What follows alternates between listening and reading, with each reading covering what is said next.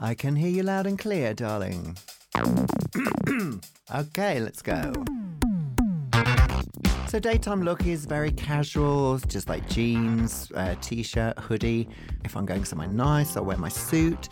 And then getting changed into the characters is a totally different look. As I said, I have two characters. Sheila's very easy. She's a pink polyester trouser suit with Diamante flats and a handbag, nice and easy. Cookie is way more complicated. You've got to block the eyebrows out. You've got to contour, corsets, all of that stuff. Cookie's slightly, well, they're both glamorous, but Cookie is more glamorous and edgy than Sheila. And Cookie wears lace front wigs as well, which means there's lots of glue with Cookie, loads of glue and tape and pulling and tucking. Sheila's easy. Welcome to Anything But Silent, the podcast from the British Library, celebrating the people, projects, and passions of libraries all around the world. I'm your host, Cleo Laskarin, and in this episode, we'll be traveling to New York for a milestone 50th anniversary, and we'll also be dipping into the British Library's incredible oral history collection to hear stories of lust and identity in wartime Britain. But first, in this episode all about love and liberation, I want to introduce a performer and glittered star of the stage, Richard Rhodes.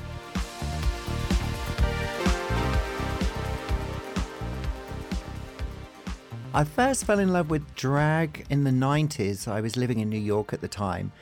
Before I left, I knew of obviously Lily Savage, but didn't really pay that much attention. It wasn't until I was in New York in the club scene in the East Village that I got to know queens such as Gerlina, Candice Kane, Heather Letters, RuPaul, Lady Bunny.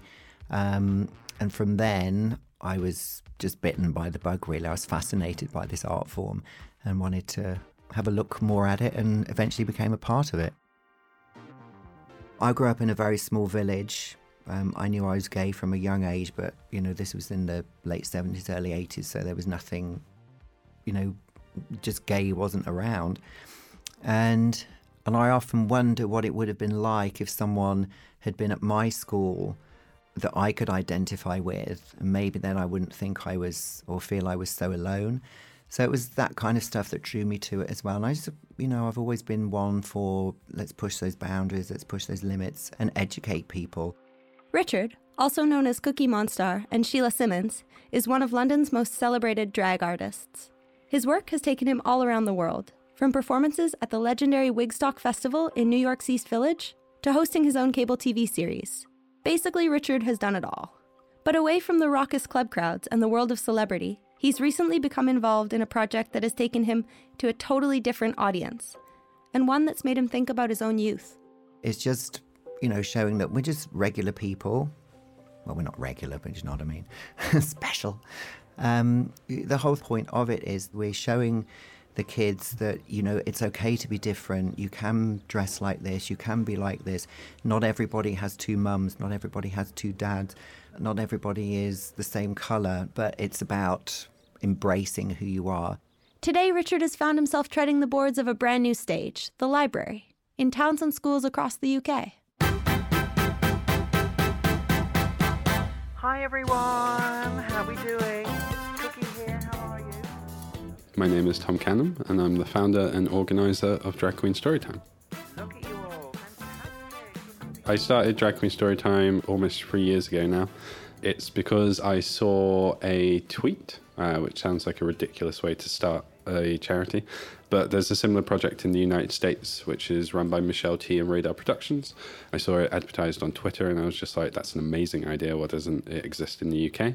To my surprise, they responded to my tweet saying, why don't you make it? So I did. And now here we are almost 3 years later.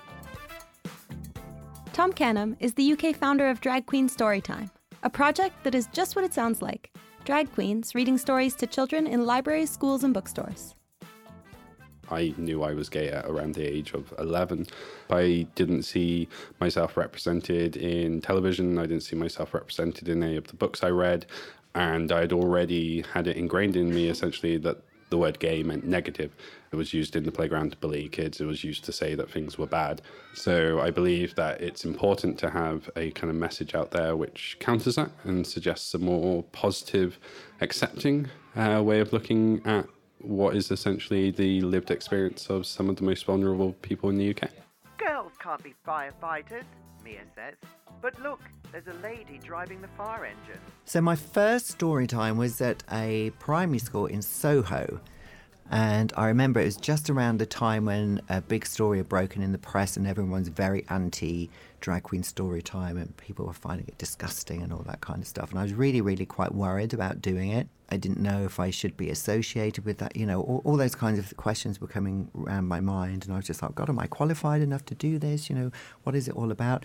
And I remember going to the school and I got talking to the head teacher and I said, I'm so stressed. I said, my main issue is if they ask the question, am I a boy or a girl? What do I say to them? I don't want to lie to them. And he said, oh, God, just say whatever you want. They won't really bother. And they didn't ask at all. They just referred to me as the lady with the lovely hair. As Richard and Tom have described, the message of Drag Queen Storytime is one of acceptance. Getting to know and understand all different kinds of people, and that you can find role models in all areas of life. But this doesn't mean they haven't ruffled a few feather boas along the way.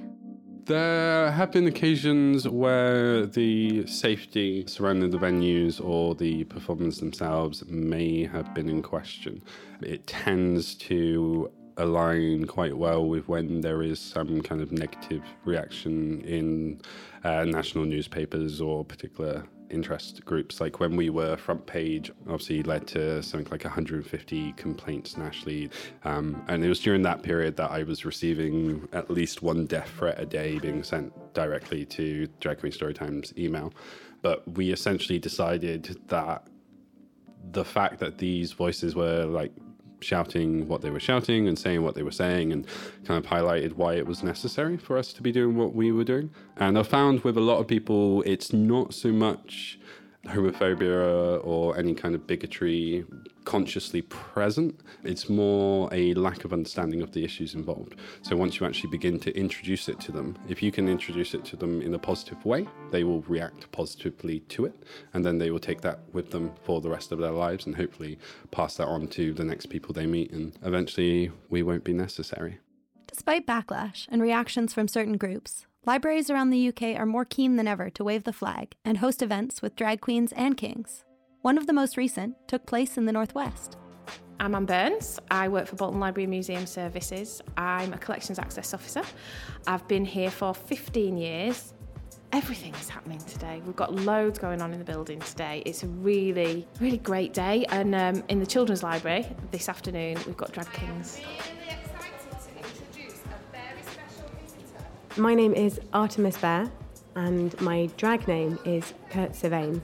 My pronouns out of drag are they, and my pronouns in drag are he. Above the town lived a queen, the young crown prince and the crown kitty. We are having a lovely, wholesome afternoon where we are reading beautiful, inclusive stories to kids of all ages, but particularly the little ones who maybe haven't ever seen any representation of LGBTQ plus people. And so we're just reading some stories that maybe have characters where there's two mums or two dads, or where people just feel a bit different and a bit excluded, and stories about how it's okay to be different. We started Pride in Bolton a few years ago and that's going really well. And I just think the more people are exposed to lots of different experiences and lots of different things, the more accommodating they will be. And the librarians' enthusiasm was infectious for the event, and it was clear that the attendees in Bolton were of the same spirit. The Children's Library was brimming with excited kids and parents. I think that kids need to be exposed to the entire rainbow. We've got friends who are trans. We've got one of my very close friends' little girl was born male. And I want them to know that it's normal and it's okay to wear nail varnish and have long hair, and it really doesn't matter. I just want my daughter to understand that everybody is different and you shouldn't shun people because of that. She's nearly 9 now, so she knows that I'm bisexual. I'm not sure she knows what that means, but I've explained to her that, you know, it's okay for boys to love boys and it's okay for girls to love girls. If you've seen it, you're not scared of it. Does anyone know which film I'm from? Today there was a child who just thought I was Princess Elsa and didn't think that having a blue glittery moustache and beard was at all in any way problematic for that. It was just, that was fine. I think it's about time that events like this aren't constrained to the big cities, to Manchester, Birmingham, London. I'd like to think that Bolton's a bit of a trailblazer, that we're doing something a bit different, that we're out there. We love everybody. The two princes are known as King and King, and everyone lives happily ever after. I think it's amazing that drag queens are in libraries reading to kids. I think it's amazing that drag queens are everywhere where they are. It's beautiful to watch it now being celebrated as an art form and not something that's going to be swept under the carpet. You know, when I started, it was still very underground. It wasn't that cool to be a drag queen. So, you know, we had a lot of paving the way to do, and it's been lovely to be a part of that. And now I can step back and look at those doors that we opened, look at those barriers that we broke down, and see these new queens coming up and having this freedom, you know, to express themselves openly, and for people to be okay about it. And I just think that's a wonderful thing. I do hope it makes a difference. There are various organisations currently in the process of doing the research behind that, but obviously it's only, 50 years or so that we were even made legal. So the research sadly doesn't exist. So to be a part of that change going forward is a privilege.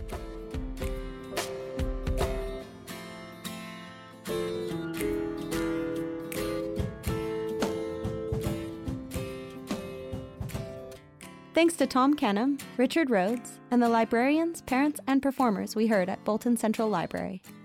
I think it's so cool that libraries are offering this opportunity for children and families to see gender-diverse adults in all their fabulousness.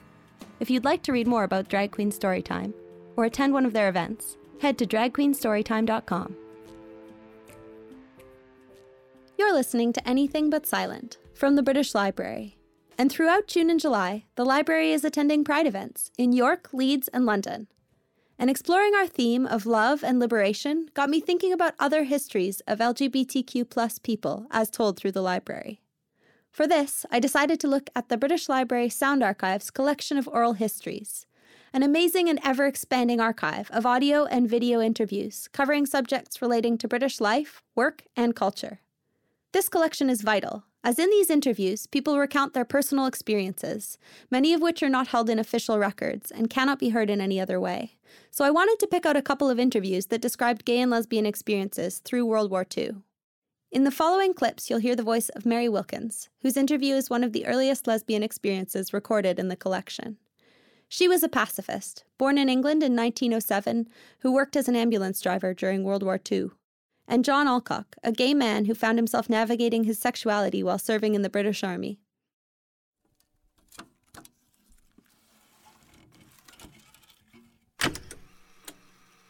I think one of the most surprising things that happened to me when I was in the army, when I was first beginning to sort of blossom out in many directions, was I found myself in the West End of London on my first leave.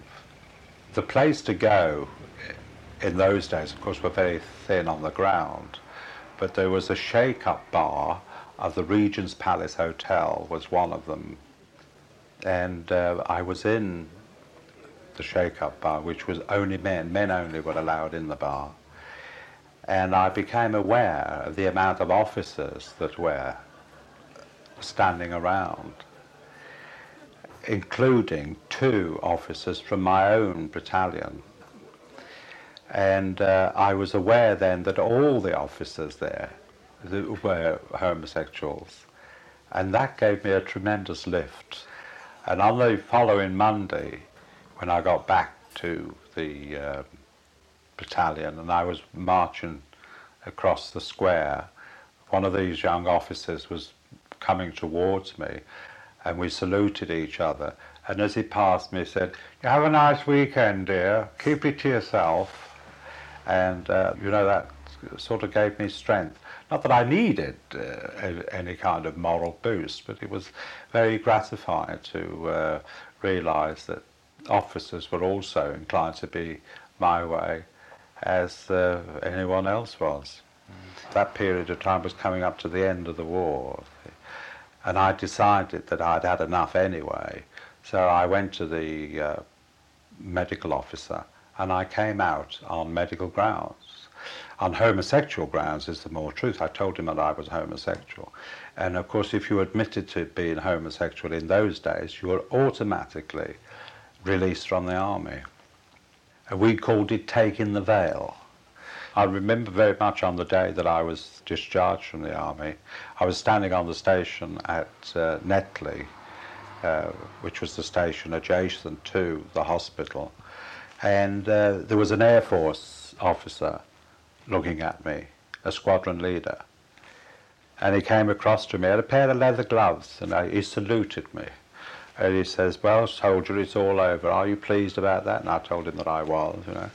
And he got in the train with me and sat with me, and we went to the Russell Square Hotel, the Imperial Hotel in Russell Square, and we spent a couple of days there together, which was very nice. And we watched the Victory Parade. Yes, I remember that. We watched the Victory Parade together. Mary Wilkins, tape 1, side 1.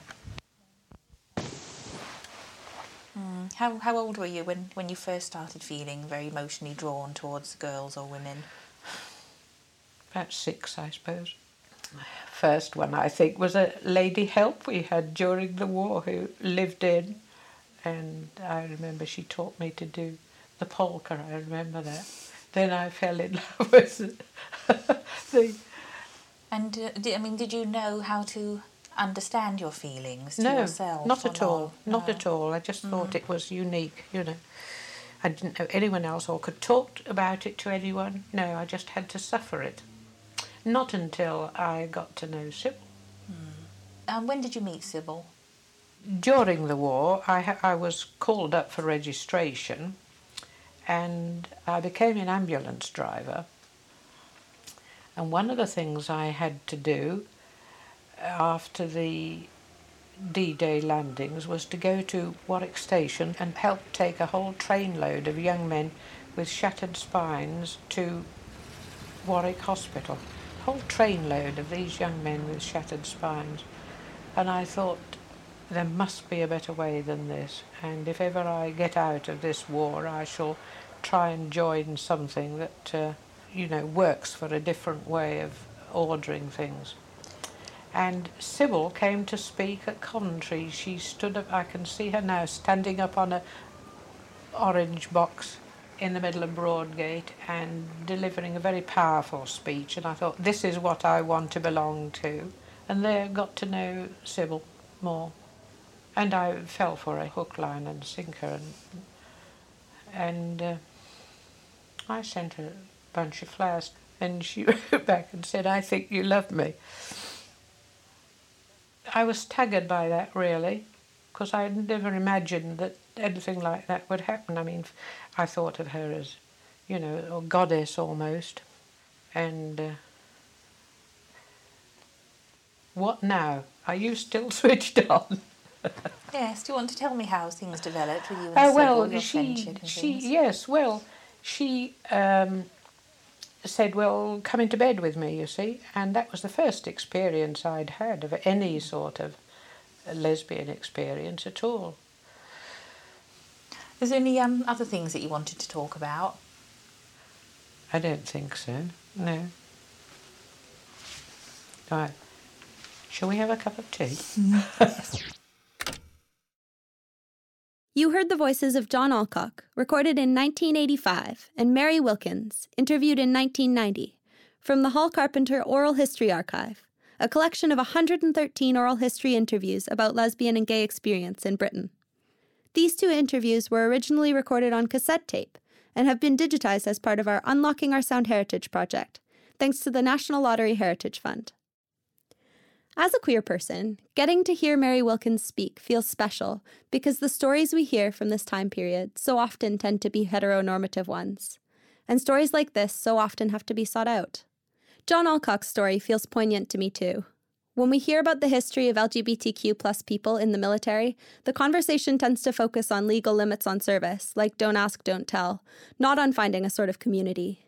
It was 2 o'clock in the morning, and I walked down the embankment on the side of the Thames, and I stood and lit a cigarette, and I was very aware that I had, in my small way, tiny way, small way, I had been a part of making history.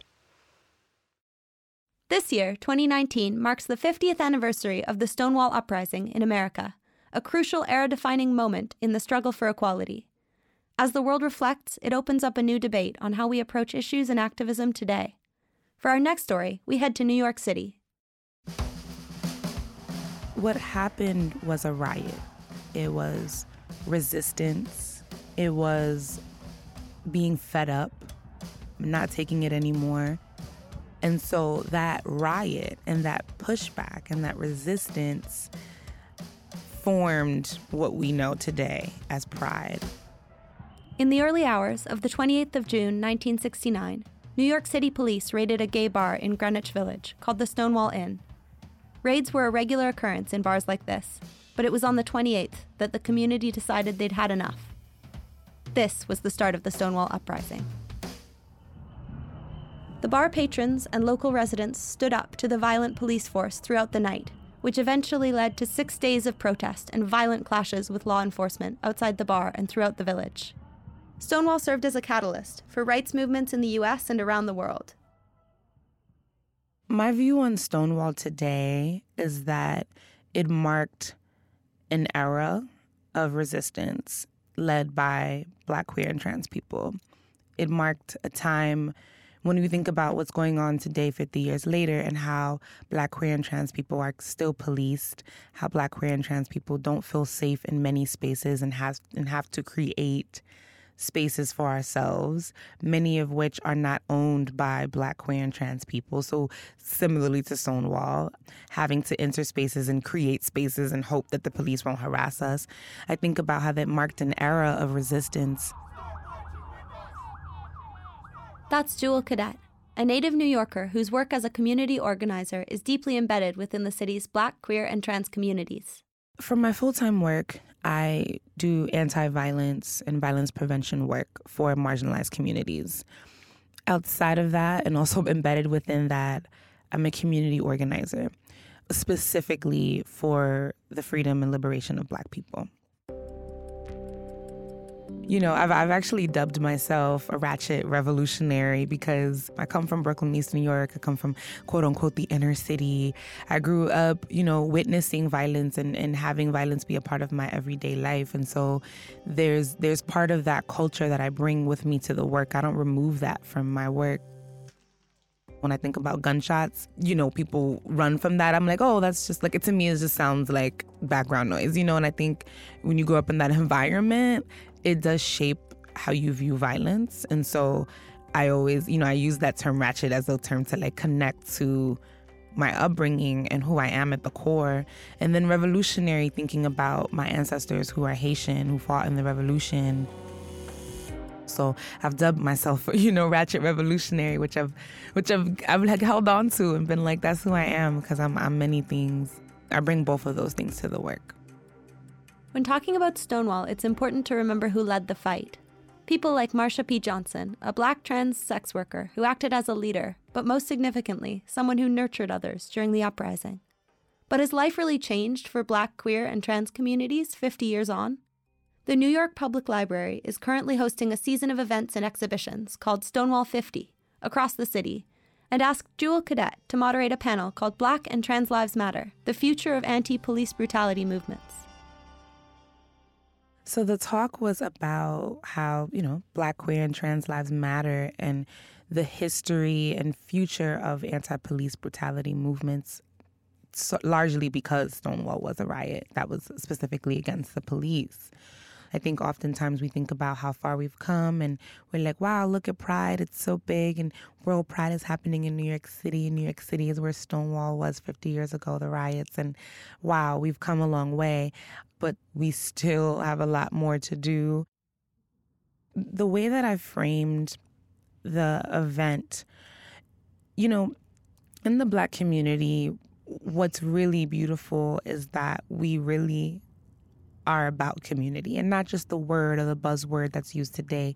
We get the affirmation, we get the and the yeah and the and we get all of that, and we pull people in. And so what was really beautiful is, one, I wanted to say that the panel started out as a grounding, because that's something that within the Black community that we do is before we even step into things, we give thanks and we ground and we give honor to those who have passed on. So I named Black trans women who were murdered this year. Ashanti Carmon, 27. Malaysia Booker, 23. I also curated the space carefully, so when we got to the Q&A part, typically the Q&A is what the audience would ask the panelists. So what I did is I made an opportunity to really hold the space to only allow Black, queer, and trans people to participate in the Q&A. And then I think it's a way to have people witness and listen and be quiet. So as my Q&A, I actually asked them a question, and I asked them where they think we should be focusing our energy on and where they think the future would look like. That we're talking about intergenerational spaces between Black, queer, and trans people. If you think about older Black trans women who have done the work for decades and don't get a chance to share their knowledge, share their expertise. We highlighted Black, queer, and trans youth who take their lives because they're not able to live in their truth safely. There were so many things, and it was a lot of vision and a lot of people being like, continue creating spaces so that people don't feel alone and people really get a chance to feel like they're in community, because community really does save the lives of so many of us who have been pushed out of our homes, so many of us who just to walk down the street is you don't know where you're going to end up at the end of the day. If you're going to end up on an alley somewhere, if you're going to end up on the news being misgendered, like these are real life things that Black, queer, and trans people face. So the history of that, even in thinking about media and visibility, you know, we have people like Janet Mock and Laverne Cox, but we need more. Jewel's resounding message is about the importance of community and creating spaces for these conversations to thrive. And from exhibitions like Stonewall 50 to Drag Queen Storytime, we can see that actually libraries have an important role to play in facilitating that. If you think about libraries being the place where books are, magazines and computers, I mean, it's a holder of knowledge, it's a keeper of knowledge. It's also a free space that people can access, which I think is really powerful. And there are a variety of different communities. I mean, where this talk happened at the George Bruce Library in Harlem is right in the heart of where a lot of people are experiencing large amounts of trauma and pain. So the fact that someone can go down the block or up the block and down the street or up the street to a library and go and experience opening a book and accessing the exhibition and going to the talk for free is really critical, and I think is an accessible space.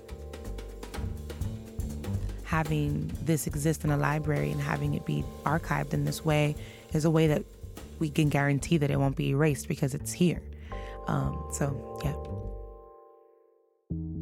As people like Jewel continue the work of activists before her, and these spaces for conversation become more open, the question now is how can we help empower more people to find their voice? My message for the future on empowerment would be to do the self-work. Activism talks about self-care a lot and sustainability and self-preservation, but oftentimes we don't get a chance to do that. So how do we refuel, recharge, rejuvenate ourselves? And so when I think about empowerment, I think about self-empowerment first, then community empowerment. To have affirmations in a world that tells you that you're nothing, for you to tell yourself that you are everything, for a world to tell you that you are darkness and for you to tell yourself that you are light, for a world to tell yourself that you are worthy of pain and, you know, all horrible things, and you tell yourself that you are worthy of love and joy. That is a radical act, and that is an act of self-empowerment. And the more that we empower ourselves, the more that we affirm ourselves, the more that we love on ourselves, then that's why we'll be able to empower other people.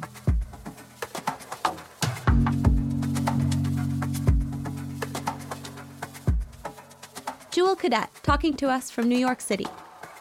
New York Public Library's Stonewall 50 exhibition runs until the 13th of July. If you're in the area, I suggest you check it out.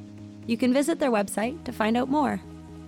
When you think of libraries as community spaces, it's great to see them celebrating, welcoming, and creating opportunities for LGBTQ+ people to share their stories with families, with future generations, and with each other. And I hope this work continues. If you enjoyed this episode, we'd love to hear from you. please leave us a rating and review. You can also get in touch by emailing podcast@bl.uk or on social media @British Library using the hashtag #AnythingButSilent. Remember, the British Library, like many libraries around the world, is free and is open to everyone. We're based at St Pancras in London and Boston Spot in Yorkshire, and at bl.uk, where you can explore our collection from wherever you are. Anything But Silent is a Pixiu production for the British Library. We'll be back in 2 weeks' time with the next installment of our accompanying mini-series, Joining the Library, where we invite guest voices to talk about the literary moments that have made them, and library books they've struggled to take back. Until then, from me, Cleo Laskarin, thanks for listening.